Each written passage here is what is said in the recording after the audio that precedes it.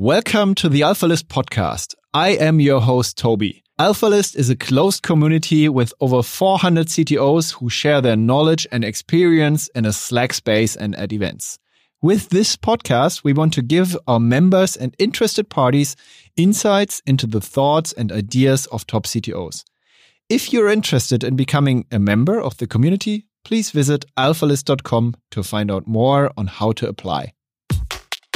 Thanks a lot to our sponsor, the About You Cloud. The About You Cloud offers a full-stack e-commerce solution as a service that runs on exactly the same infrastructure as the About You shop does. It is mobile-first, can act as headless system, event-driven, can be fully localized, and is super integrated into existing solutions. Besides that, it is designed and developed by a really smart CTO and friend of mine, Sebastian Betz. About You has set up a task force for retailers and brands that want to be quick in the COVID situation. This task force will help you with the launch of your shop, as well as with fulfillment, marketing support, and internationalization.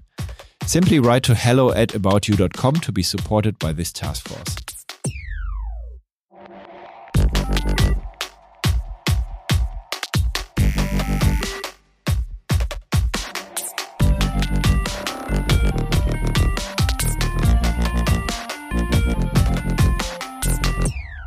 Welcome to the AlphaList podcast. I am your host, Toby, and I'm really looking forward to today's motto. It's scaling to the max. And my guest is John Graham-Cumming, or short JGC, the CTO of Cloudflare. Cloudflare is a publicly listed CDN, or as some might say today, edge computing platform worth, I think, 21 billion euros. And he's working there for 10 years, so I think he's seen everything. Wow. Welcome, John. Thank you very much for having me on this chat to talk about, it's almost 10 years of Cloudflare. Almost 10 years. So I guess you've seen a lot, right? Well, I've seen it go from when 24 people when I joined to, it must be bumping up towards 2,000 now. I'm not sure what the official figure is. So yes, it's grown tremendously, obviously gone from almost no customers to being, as you say, a publicly listed company. So I've seen a lot of that. I've seen a lot of things go well and things not go so well, and real company stuff. Okay, looking forward to hear more. But first of all, how did you get into computing? What is your nerd path? I'd like to say. Okay, so you have to realize I have quite a lot of gray hair here that will tell you that I date back to the 8-bit era. And actually, slightly even before that, I, as a single digits child, so 7, 8 years old, I think I was already fascinated by computers. And this is like 1970s when nobody had a computer at home.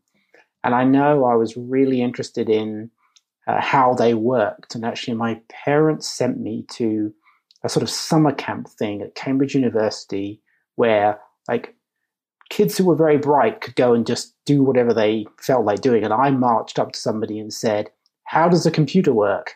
And this person turned out to be a professor at Cambridge who sat down, I still remember it quite clearly, with a pad of paper and drew what I now know to be a Turing machine and said, "Here's the theoretical foundation of computing," basically to a 7 or 8 year old. So that was the beginning of it. And then the 8-bit era happened. And we had computers at school, and I eventually had a computer at home. And so I was, self-taught and then ended up actually studying computer science and mathematics. Okay. And then you essentially wrote the GNU Make book, as I've seen online. Well, yeah. So my career has been a number of startup companies. So I accidentally went into startups in 92. So before people really thought about startups as a thing, particularly in the UK, I ended up working at a company in the UK who moved me to Silicon Valley. And so I worked for a bunch of different startups. Some of them disappeared completely. Some of them got bought out for not an exciting amount of money. Some of them became zombies that never will die. One of those companies did stuff around GNU Make. And so I ended up becoming an expert on GNU Make. And so I ended up writing a blog about it, and then that turned into a book. So yes, if you want to know something about how GNU Make works, I'm here to answer your questions. And do you still practice that, or? Well, I use Make. Yeah, sure. Sure. I mean, it's the thing is, in my role at Cloudflare, I don't actually write that much code. The other day, I did write, I think, 12 lines of Python, which was pretty exciting for an internal project. But I just don't have time to dedicate to doing a project over a long period. So it's become a little bit more of a management and a strategic job than a programming one. No large dark room with a large dashboard where you see like traffic spikes on an Earth globe and no coding anymore, but just pure management, or? Well, no, you can see the dark room. I'm sitting in here in Lisbon, which is actually not a dark room. It's fairly light. And I don't have a spinning globe and sort of, staring at what's happening, but I can see, real-time traffic information for Cloudflare. And of course, Cloudflare has become quite a big bit of running things on the internet. So, and mostly what I'm looking at is problems, not the day-to-day traffic. And we actually publish quite a lot of our traffic data on the web at a thing called Cloudflare Radar. People can go to radar.cloudflare.com and get real-time information about, by country, traffic, attacks, all that kind of stuff. So I definitely do that. But yeah, I mean, my job, when I joined Cloudflare, my title was programmer. I wrote code. I wrote Cloudflare's second original web application firewall, which is just about being deprecated now. It's being rewritten by a team 9 years later. I wrote some compression technology called Railgun. I worked on our DNS server. I mean, I wrote loads and loads of code, basically, and maintained stuff. And obviously wrote for the blog, because Cloudflare blog is very important. But over time, ended up managing people, partly because Lee Holloway, who was the technical founder of Cloudflare, didn't want to be the person in charge of running engineering. And I got asked temporarily about 7 years ago now to take over. So that was a very long temporary job running engineering at Cloudflare. And is he now working as an individual contributor, or does he also run some sort of an office of a CTO? I recently had Tyler, the CTO of Fastly here. He runs an office of the CTO, which kind of seems to be the thing, right? If you like engineering, to just do that, or what does he do? Well, unfortunately, Lee became very ill with a brain problem and had to leave the company, and is very unwell, in fact. And so he's not been involved in the running of the company for quite some time. And so we took over all the things he was working on. And because Cloudflare Engineering is now quite a large organization, it doesn't report to me. So it's interesting to think about Cloudflare's structure. For a while, I had engineering and IT and security, basically anything that was technical reported to me. And slowly over time, I gave those things away. So we have a CISO who's running security. We have a VP of engineering who's actually running the engineering team. And then we have my little CTO group, which mostly consists of people doing research. So we work with universities, longer-term projects, but also a small group of sort of staff-level engineers who roam from project to project. We don't call it the office of the CTO because it sounds so pretentious to be like, oh, the office of the CTO. It's just, so we call it the technology team. It's my little team of folks, about 30 people. And so we split. The other thing we do is we created another group, which is called ETI, Emerging Technology and Incubation, which reports to a different head of that group. So we actually have 3 technical leaders in Cloudflare, all of us operating teams that run at slightly different speeds. So you have the core engineering team producing the products. You have ETI doing kind of the internal disruption, next stuff. And you have my team that's working on longer term projects that might be 5 to 10 years out. And just out of curiosity, what are like the moonshots that you're planning there? Like the ones you can talk about? Well, as a publicly traded company, it's very important not to make sort of, forwardly, statements about what's going to come next. I think the thing to think about is Cloudflare's network is 200 cities worldwide where we have hardware connected together with the public internet and also with a fiber backbone for some of the major connections that we manage ourselves. And what are we doing? We're bringing security, reliability, privacy, and performance to anything connected to the web and anything connected to the internet. So if you wanted to think about where's Cloudflare going next, it's connect as much stuff to our network as possible.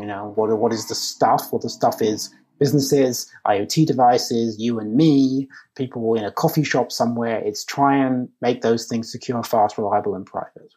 And yeah, if you look at your website and follow your brand, you also see a lot of new stuff that you try. Like, for example, your similar web competitor. I don't think that you guys call it that way, but that you really like expose a lot of data that you also collect publicly. Yeah. Radar, right? I find that kind of interesting. And I think one of the bigger buzzwords in the CDN scene is obviously, and like generally globally, is the buzzword, don't mean it badly, edge computing.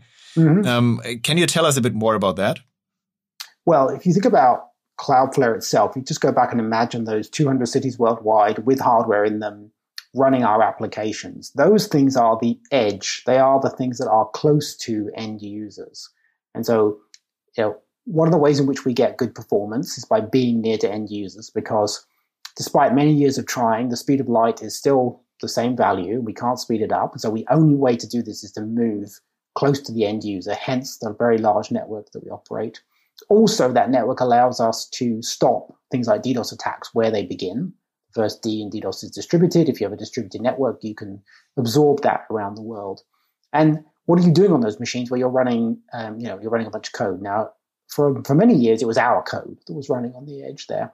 But when you think about the responsiveness of applications, that we've all come, especially with our phones, got used to, I can pick up my phone, I can do a thing, it happens really, really fast. And so how do you achieve that? And, where are the servers that are responding to that? And so one solution is to say, can we move some of that logic as close to the end user as possible? And that's what edge computing is. And so Cloudflare has this thing called Cloudflare Workers, which allows you to write code in JavaScript or in anything that compiles to WASM and deploy it onto those 200 cities worldwide, and then we'll execute the code for you. And that's the edge computing thing. And, it sounds like a bit of a crazy thing, but for me, it's going back to the 8-bit world. So the 8-bit world, I could switch on my computer, I could type in some basic code at that time, right? And I could hit run and it would just operate. I didn't have to think about deploying it or compiling it or CI/CD and CI/CD pipelines or any of this kind of stuff. And what I think Workers does and these edge computing platforms is say, write some code, we'll run it, we'll scale it, we'll make sure it's operating, and there it goes. And that's really, for me, is the beauty of it. And if you write code on our platform and you deploy it, it's literally runnable worldwide within seconds. And I've actually done live demos where I've modified code, hit save, flip to a web browser and hit refresh, and the code is actually executing. So that's really the beauty of it, is you've got this incredibly fast update time and it's running everywhere and you don't have to think about scaling it. It just happens. Those workers are running in the background then? Those are background jobs or back-end background jobs? Or what is it? So we use the V8 engine, which is part of Google Chrome and Chromium, and that allows us to run these very, very lightweight processes called isolates, in which we can run our customers' code. And so those things can spin up on demand if they're not. And the beauty of this is that we've actually got it down to the point where there's no startup time at all. Because we have this neat trick, which is that a connection comes in from a web browser to do something, and during the handshake time, the TCP handshake happens, and then there's the TLS handshake where you're actually setting up the crypto parameters. We are able to actually start your code running. So the moment the request actually hits us, bam, we're executing the code. So it's sort of a 0 nanosecond cold start for code, and then we can keep that in memory and execute it obviously over and over again. So it's for that kind of application, it's very much run, on an API call from an application or a website that does something. And then we have these background jobs where you can actually run a thing called Workers Unbound, where we can be running things in the background on our hardware, batch jobs. Perhaps if you want something run regularly, we have a thing called cron triggers that lets you do that. So you can build really quite large applications using it. And are there any standards on that, or is there any direction the whole industry is heading? I mean, I would say almost every provider got like functions as a service right now and potentially background jobs. Netlify does that. There are like a few different approaches to that. Are there any standards arising? There aren't yet, I think. I mean, the obvious standard is people use containers and they say, ship the job. And so if you think about Amazon, you could use Lambda and you could just run something. I think on what we're doing, where it's very, very lightweight, We decided that we would use a thing called the Service Workers API, which is a standardized API built into browsers. And so when you're writing code, you're writing to that API on our edge. That's really our level of standardization. But yeah, you do see things like, serverless deployment standards and things like that. But it's not yet the case that we have robust, cross-provider standards for how these things run. We hope the service workers, which is in the browser, is a standard, would be a good way to do this. And I guess everything is somehow running asynchronously, right? So you don't have I/O problems or those slow code running, or how does it work? Yes, that's right. We have lots of control over how the thing is running on the edge, in terms of where they're running, what machines they're running in, which thread they're running in, all that kind of stuff.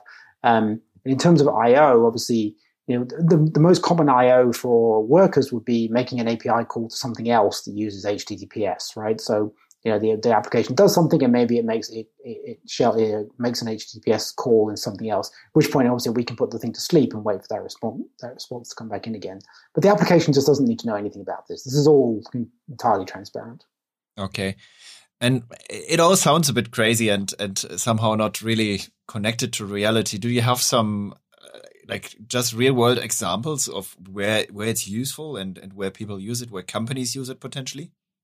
Yeah, there's lots of companies that use it as a customization layer for Cloudflare, right? There's something they can't do in the UI, so they'll just write some code. And they might say, well, we want to do some complicated geographic redirection logic that Cloudflare doesn't support, so we'll do that.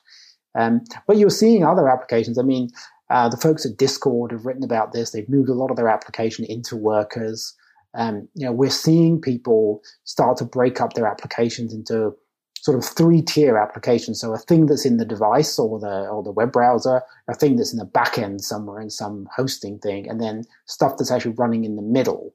And the stuff that runs on the edge in that middle portion, it really has sort of aspects of the other two worlds, right? It's secure because, only you can update it, unlike code running in the device, which could be messed with.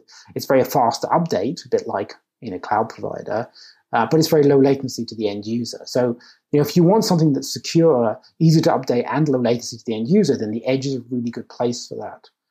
The other thing I think we're starting to see is we have a thing in workers called jurisdictional restrictions, which allows you to say where the code should run. And this is actually really important because one of our views is that although lots of people talk about performance from a serverless perspective and all that kind of stuff, actually we think that compliance with laws around the world is going to turn out to be really important. So, for example, you are a German healthcare company. You provide, let's say, booking services for doctors in Germany. That is something that's highly regulated in the EU and specifically in Germany. And you might say, right, it's great that I can run my application. I built this booking application in workers, but it has to run only in German data centers, right? And the data for those users has to stay in German data centers. So for us, in Frankfurt and in Berlin, etc. Or maybe you are a German company, but not in healthcare, but you say, I want everything running within the EU. So then the code can be run within the EU. And I think one of the huge advantages of having our large network with those many, many cities is that people can divide that up in the way that they feel is right for them. To comply with local laws, to comply with local culture, whatever they need to do in their region. And so actually, I think one of the beauties of the serverless thing is rather than being in, 7 or 8 different availability zones around the world, it's like, okay, I'm going to slice it this way. Maybe I want Germany, Austria, and Switzerland. That's where I'm going to keep the code can run there, the data can run there. And actually, we have some nice tricks in our network where, for example, let's suppose this fictitious German patient has booked a doctor's appointment, has flown to Argentina for a holiday. We used to be able to do that sort of thing, right? Go on holiday places, and suddenly realizes they need to cancel their appointment because they're loving it so much in Buenos Aires, they're going to stay an extra week. It's still the case that their code is running in Germany, and in fact, they would actually connect through our data center in Buenos Aires, and we would say, aha, but this is this particular application which runs only in Germany, and so we wouldn't even do decryption of the crypto stuff in Buenos Aires. The whole connection would get forwarded over to Germany.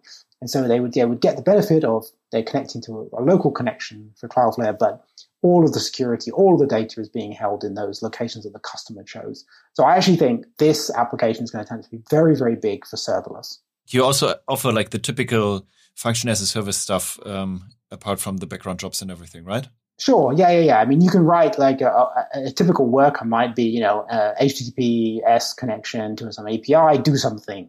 Yes, absolutely. People absolutely do those very lightweight things. I mean, a huge number of our customers do that for some portion of what they're building.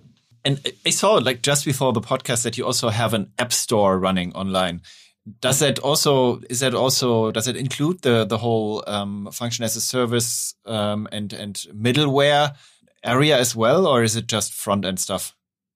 Oh no, you can build. We actually saw it the other day on Hacker News. I saw there's a company called Zaraz, which has built an entire application running inside Cloudflare workers. That's where it executes. So it's not just like a front end kind of thing. It's really, you build whole applications there. And the App Store was really about deeper integrations with Cloudflare. And absolutely, it could be something that is very back end heavy and not just, a UI modification of some sort. So it could be something that receives the request, like a middleware receives the request and decides what to do. Like if it's answered by the normal web server, or if it's answered by the middleware itself, right? Absolutely. And in many cases, what we're seeing is people say, wait a minute, why do I actually need the backend server? Why don't I just move all this into the edge, right? I need some data storage, which we have through a couple of different things, Workers KV, which is a distributed key value store globally, and a thing called durable objects, which allows you to associate an ID, a user ID, or something that's logged in with code and data, which will actually move with them around the world. And then you can treat that as a sort of singleton object that you can access for that particular user, and gives you very strong consistency. So, I think people are going to be building, and are building actually, applications within Workers entirely without having to worry about having a backend. And is it also comfortable to build and to debug them? I mean, it sounds as if you have like an awkward web interface where you type in everything and then you save it and you can't version it and so on, or is it? Well, you have the web interface, and absolutely, most demos use the web interface, but we have this very nice command line tool called Wrangler. And Wrangler allows you to do all the deployment of code, all the versioning and everything through the command line. And also through our API as well. So, typically, if people are doing real application development, they'll be using either the command line interface or the API to do that stuff. And Wrangler actually includes a thing called Wrangler Tail, which allows you just to get a live tail log from a running application, see what's happening, debug it live. So, there's a lot of effort gone into the developer experience here, so you can actually debug a real application when it's running. Interesting stuff, really. I mean, if you didn't get into it, you don't know that it exists. It's cool. Coming to a different topic, so or maybe there's a bridge to that topic. So can I also use it as a free customer on your platform, or is it a paid feature? Well, it's a paid feature in the sense that it's something where we do want a credit card, and there are some sort of limits to what you get for free. But absolutely, you can use it as a free customer, and you should try it out. Definitely, it's something where we like most of what Cloudflare does. We want to make it available to the free tier or even just like the very low cost paid tiers, because a lot of what we're doing is trying to say that technologies which really at some point were reserved for customers who paid you $1 million a month, really there's no good reason for that. Their technology inherently gets faster and easier to use over time, so make it available to everybody. So yes, Workers is an important part of that story. Yeah. You have, I think, 3 million free customers, is that right? We have something along those lines. Yeah, about 3.2 million customers and something like 100,000 or a little bit more paying us. Yeah. The first perspective sounds a bit strange that you have that many free customers and not too many paying customers. Does that strategy make sense? I guess it does, but why? Yeah. Well, I mean, first of all, if you think about our business is selling a service to people who have put something online, right? It could be their company, it could be a website, it could be an API and stuff like that. There's a few things we want to do here. We want people to be able to try the service out, and the free tier is really important to us. Many of our largest paying customers came to us because someone tried it out for free. The number of times I hear, I'm the CIO of Big Corp, I put my son's blog on Cloudflare, dabbled with it, realized it worked well, but want to talk to you about bigger use of it for our business. I think that's a really important part of getting people to try the product out, market it to them. What we didn't want to be is that enterprise sales company who you've never even tried the technology before you actually buy it, right? It's very much about trying and buying it. The other side of it is when you have such a large number of customers like that who are very, very enthusiastic about the service, you can get them to test things for you. So we'll often go to that customer base or some subset of it and say, there's a new feature coming, there's an improvement, will you try it and give us feedback? That becomes a huge feedback mechanism and a huge QA mechanism for us.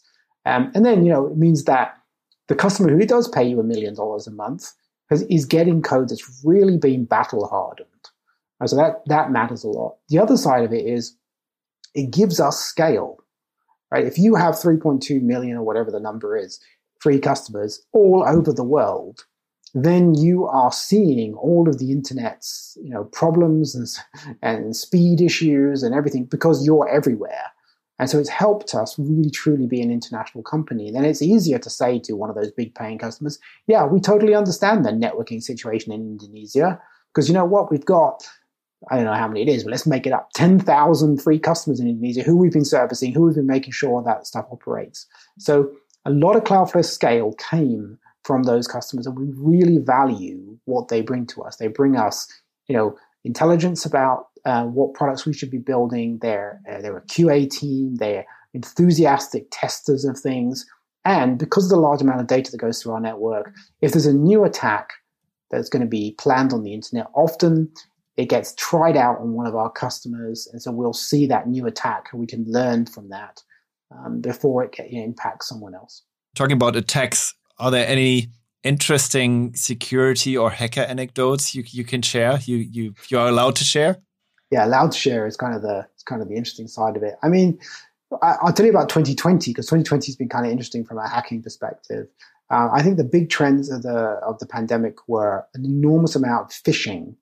If you think back to March and April of last year, although it feels like it was 10 years ago, but last year, a lot of people got sent home and had to work from home, and companies had to change how they operated. And people were logging in unfamiliar ways, maybe using a machine they didn't normally use, and that was a rich environment for phishing attacks because people could get sent things saying, "Hey, we've got a new IT system because of COVID.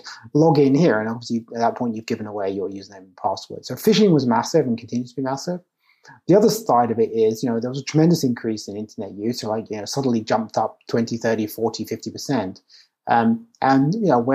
Where the people are is where the criminals go, right? So it's the old joke about why do people rob banks? Well, that's where the money is. Well, why do people do cyber attacks? Well, that's because that's where business is. And so we saw a big increase in particularly DDoS, and in particular ransom DDoS, where, what would happen is, some bit of a company's infrastructure would get knocked offline for 5 minutes, 15 minutes. And we see this in the statistics. The statistics show that there's been a big increase in short-lived DDoS attacks because these are demos. This is how we could hurt you. And then the network administrator gets an email saying, if you don't want that to happen again, pay us this many Bitcoin, right? And that was real. And in fact, in some cases, we've even seen companies get sent in a network diagram by the attacker saying, okay, we've done reconnaissance on your network. If you don't pay us this much, we're going to knock off your VPN concentrators, which are on these IP addresses, to give the attacked company sort of confidence that the bad guys know what they're talking about. So that was the other big thing in 2020, I think, was that ransom DDoS kind of stuff was really quite popular, including many copycats who just sent in a thing saying, we'll knock you offline tomorrow if you don't pay a certain amount of Bitcoin. And in fact, they were just bluffing. Was there ever a DDoS attack that took you down? We've had DDoS attacks that have taken little bits of infrastructure offline over the time. But one of the things about Cloudflare is that we have done DDoS mitigation for a very, very long time. And because of the variety of our client base all over the world, usually someone's mad at someone. So there's usually some sort of DDoS attack going on all the time. In fact, if I go into the attack databases, there'll be multiple happening against us all the time. And so we've got really pretty good at defending against them. I don't want to say we're absolutely impenetrable because that would be a ridiculous thing to say, but I do think it's a real, center of excellence for us. And also our architecture has made it we're really good at dealing with DDoS attacks across our network. How do you get good at it? You have a wide customer base. You see the attacks coming in. You spend a lot of time doing it manually, and at some point you say, "We can't go on doing this stuff manually. We need to automate it." And a large part of our original DDoS infrastructure was written by someone in our Warsaw office who came to me one day and said, "I've been looking at all this manual work that's being done. I'm pretty sure I can automate it." And one of the things we did was we built a system which can detect a DDoS attack. And in particular, we're pretty good at fingerprinting the attackers. It turns out that attackers use the same tools over and over again.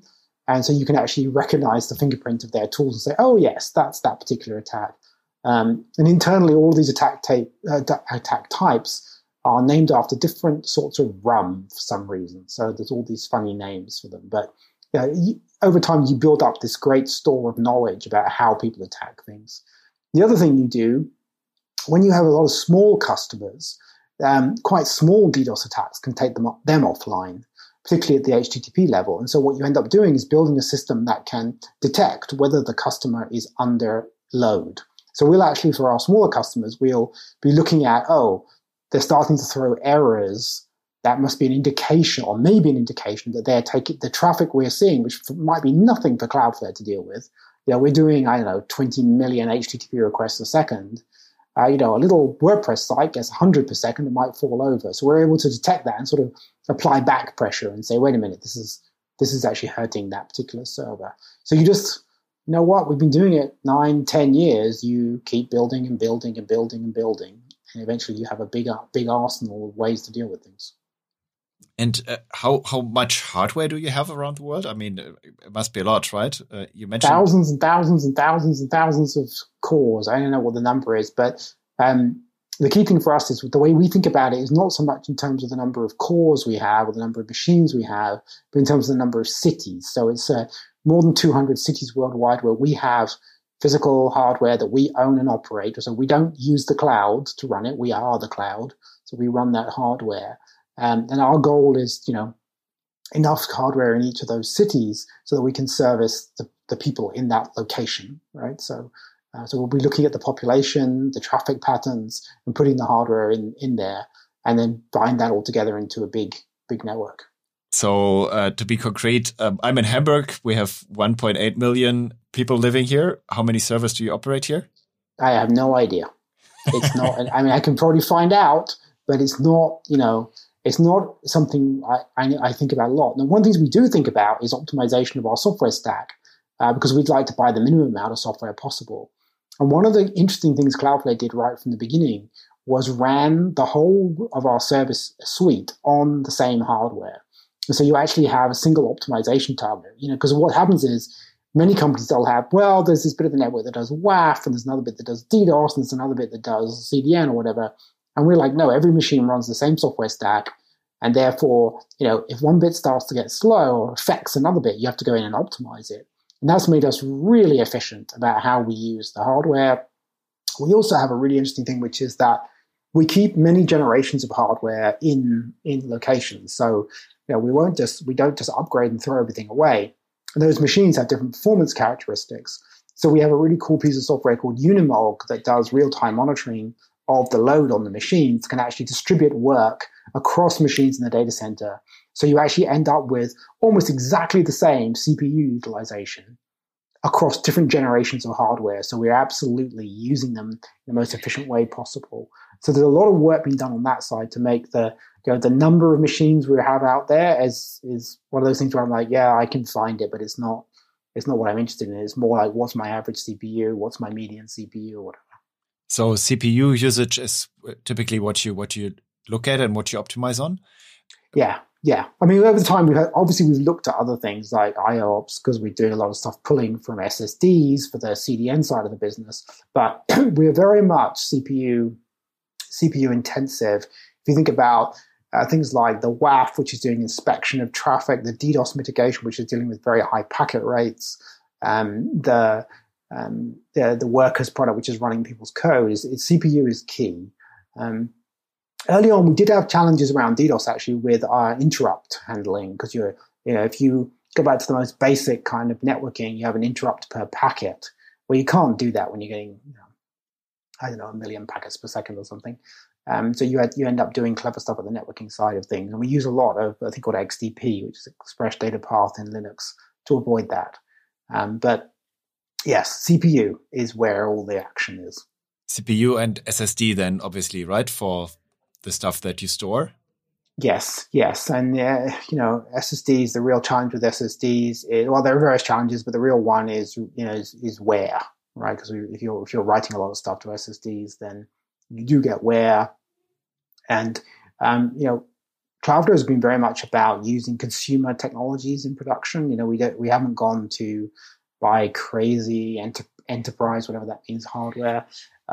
One area where that has not played out well actually is in SSDs. There is a difference between the sort of enterprise or professional SSDs in terms of how they deal with wear and their lifetime compared to some of the very much consumer side of SSD. So that's an area where we actually a couple of years ago had a big effort to change out a very large number of failing disks worldwide, which is a big effort when you've got 200 cities with hardware in them.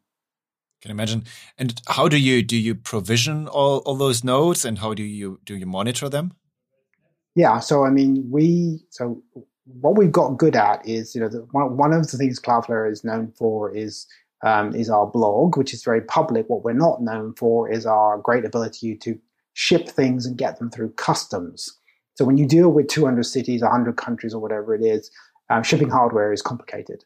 And so we actually ship hardware around the world, and it is installed by local techs, right? So we use what are called smart hands in different data centers. And once it is, plugged into our satisfaction, it can then remotely boot, and then we can take over the machine and run it remotely. One amusing story is that if you ship hardware into South Korea, there has to be a manual in Korean that explains how to set it up. And it turned out to be easier for us. So we produced a manual, which was completely unnecessary, on how to set up our hardware in Korean. And actually, for a long time, that manual just shipped wherever it went in the world because we were using the same sort of setup. So, the data center in Paris would receive a bunch of servers, and by the way, there's a manual in Korean.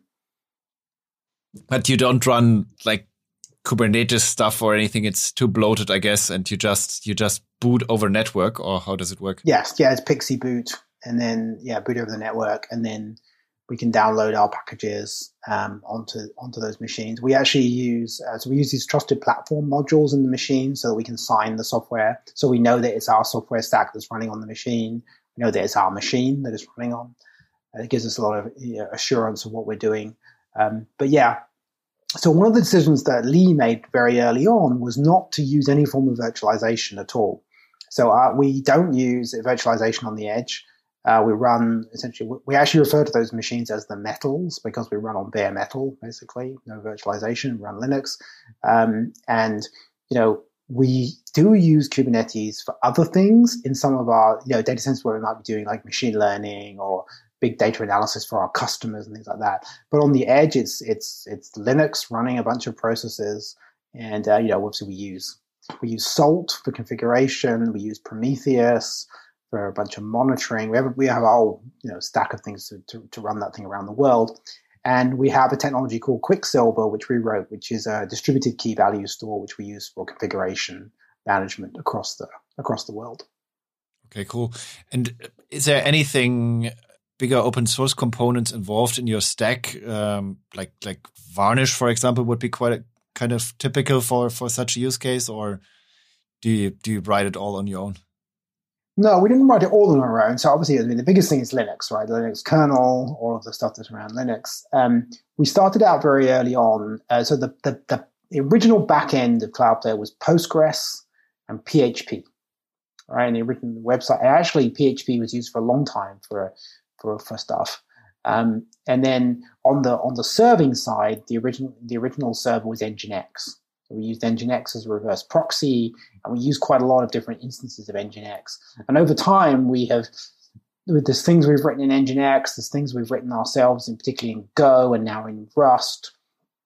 And so it's quite now a mixture of some open source components and a bunch of stuff that we've written ourselves.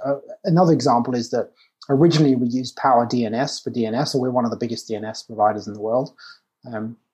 Eventually we decided it made sense that we had so much custom logic we wanted that we'd build our own DNS server in Go. So it's a real mixture of stuff. You mentioned Varnish. Varnish is not something we've used just because we were using Nginx originally. It didn't make sense to use Varnish on top. Like you mentioned, a lot of technologies that you use. I guess there must be some sort of technical depth in your whole platform and in your company as well. How do you make sure that it keeps on a certain level, and how do you treat it at all? Well, we recognize that I think that dealing with technical debt is a product of the company, right? So when our engineering team is talking about what's going to get built in a particular quarter, there's a certain amount of it which is that it's like, well, there's this component here which is too old now. It's causing us problems, maintenance issues or whatever. It needs to be replaced and rewritten. There's a certain amount of time going to be assigned to that. So it becomes one of those projects that's part of the decision about what we do in a quarter. And I think in Cloudflare, from the very beginning, we've been rewriting stuff, because what happens is if you grow really rapidly, you end up outgrowing the thing you built because you don't anticipate the challenges of where you go. I'll give you a simple example of that. The original Cloudflare was really scaled so that we could have millions of customers with a small number of DNS records per customer. You think about an individual little website with, maybe it's mail server. You'd have 10, maybe you'd have 100 DNS records, right? And quite early on, we got a single customer who had about 1 million DNS records, and we just hadn't built it to scale that way. Things fell over, so you end up. It's just a fact of life that you get debt. And the good thing in Cloudflare is the relationship between the SVP of engineering and the SVP of product is a very, very close relationship, and they fully understand the challenges each other are dealing with. And so it's never been a problem to say, we're going to rewrite this thing, there's a new thing we're going to, and when we do, we celebrate it. There's a company celebration of, we just turned off this component that was, so many years old. Here's the new thing. This is what it fixed. The big old thing that JGC has written back then, right? Well, it's now gone. The big thing was getting rid of Matthew Prince, the CEO's code, because he wrote some of the original PHP. So that was all gone. Getting rid of my code, yeah, that's happening too. Where there are things that I wrote 9 years ago that I was actually kind of surprised that the WAF survived as long as it did, but I guess it was working, and now it's gone from one person working on it to a team of 10 people or something. Okay, how do you make sure you work on the right thing? I mean, part of what we've done in Cloudflare is, I mentioned how we have these different teams with different engineering leads. Part of that is a defense against having to figure out that, right? So we can try different things. So, the engineering team with the product team, they've got a rigorous product management process. They're talking with our customers. They're thinking about what the market is going. They're figuring out what the next features are, what dollars are attached to that. They're off doing that, right? They're doing that kind of stuff. The ETI team is saying, what could disrupt Cloudflare? What are big bets that we might want to work on? Let's go and try those out. And so that team, I'll give you an example. For a while, that team worked on AMP. So Google AMP is technology for, they'd have it in cache and it'd be very, very fast. And we actually had our own implementation, our own cache, because we thought, well, that might be significant for the web. I don't think that's played out very well. But that's sort of part of the game, right? That team was allowed to work on that. They weren't part of the core product team. And the research team that works for me has been doing a bunch of stuff with like Ethereum, distributed web, stuff like that, because we want to understand where that's going. So I think by having these three independent groups, we're able to try things out at different speeds. And that's really helped us, ship at an incredibly high velocity and spot when, things need to be built. So now I want to visit your crazy lab in Lisbon. My crazy lab in Lisbon is the one room in my apartment that didn't have anything else in it, and now it's just got me in it. So it's if you can see around me, it's a big mess of of stuff. So. Okay. So typically in this podcast, I also like to recommend, let's say, nerdy but helpful tools. Sometimes more, sometimes less nerdy, to the people out there. And I typically have those tools that I discover and I just love and tell everyone about them. Do you have any of those? Do you have anything you use yourself to make your life better or to make others' lives better? Well, it's interesting you talk about this because there are all these different tools that get used out there, and I actually think that email is the most underrated tool out there. And I think people are always searching for a better chat application or some communication thing, blah, blah, blah. And if people would only learn to use email properly, I think the world would be a better place. It's asynchronous. It has threading, it's a really, really wonderful thing. So, I love to look for different email tools. So, at some point I was using Inbox, and right now I'm using Google's Gmail app on my phone. I think, email productivity is really key. And in that, keyboard shortcuts, Gmail, you can set up all sorts of keyboard shortcuts. I think those are really, really important in terms of, in terms of what you're doing. Apart from that, I'm not like a crazy optimizing everything. I am, my wife would tell you if she was here that I am a crazy person about measuring things. So as you may have seen me drinking, this is my smart bottle, which tells me how much I've drunk. So the one application I'm really looking for, and if someone listens to this has got it, I want to be able to log everything in my life. I want a single log file for my life. It's like, how much did I eat? What did I drink? How much do I weigh today? Exercise, all that kind of stuff. So find me that app. That would be the one I would then tell the whole world about. I think Apple Health Kit is like the foundation for that, right? Yes. Apple Health Kit is great, and I love the Apple stuff and have an Apple Watch and all that kind of stuff. And then Apple Fitness Plus has been getting me through the lockdown here in Lisbon. But I'm a maniac for measuring stuff. But coming back to your recommendation on email, what do you think about Inbox Zero then? I try to have Inbox, order 10 maybe. I think that one of the things that you get when I first started working, I got sent on a time management course, literally a thing where I was learned to do time management, and it actually used a filofax, and it used a technique where everything was numbered and you had subcategories and everything was in there and you could figure out anything. And I think all of these things are useful tools, but you shouldn't get obsessed by them. One of the US presidents, and I can't remember which one it is, said about, I think he was talking about the Second World War, but he said, plans are useless, but planning is indispensable. Trying to figure stuff out is really, really important. The actual plan itself will then turn out to be useless because everything will change. I feel the same way about dogmas like, Inbox Zero, which is like, yeah, great. Okay, that's good. I try to keep my email down too, but don't turn it into an obsession. Yeah, I think I once had David Heinemeier Hansen here in this podcast, the guy who invented Rails and Basecamp and Hey.com. And I think he's pretty right about the fact that you actually give others full control over your life if you just try to live by Inbox Zero. You just give others full control. You just have an open to-do list that everyone can fill with tasks, and what comes in first is then potentially the most important thing in your life. I think the same.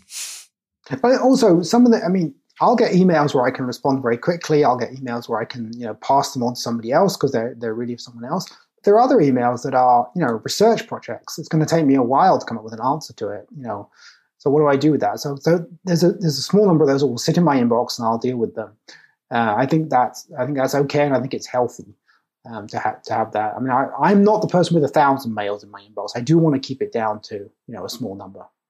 I still have a little surprise for you. So go on. I discovered a small feature in Cloudflare that I think was written by yourself. It somehow stores on your SSD an archived version of our lives years ago. And I now open up Postman, the HTTP client tool, and I fire a GET request to Cloudflare and give it the path /John Graham 2011. And now we see yourself just started working at Cloudflare. And we can now quietly observe you for a while. And you then have the chance to whisper something into young John's ear. What would it be? Well, I'm not sure this feature exists, but it sounds interesting. I think I would probably say insist on more test suites, insist on more automated testing. The reason I say that was that Lee at the time was running things was he was a little bit, if it runs on my laptop, it runs everywhere. And I think that culture persisted for quite a long time. And I think if I could change something early on, it would be, we're going to have a really nice CI/CD setup. And we're going to run this stuff. We're going to have tests, and I'm going to insist on it. And it was only a bit later that I did that. So I probably would say that to myself. Okay. Thanks a lot. That's an easy one.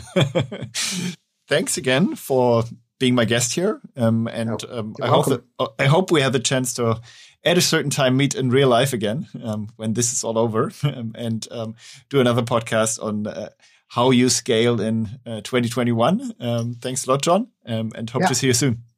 Thank you very much. Bye-bye. If you want to get in touch with About You and hear more about the About You Cloud, simply write to hello@aboutyou.com. Thanks a lot.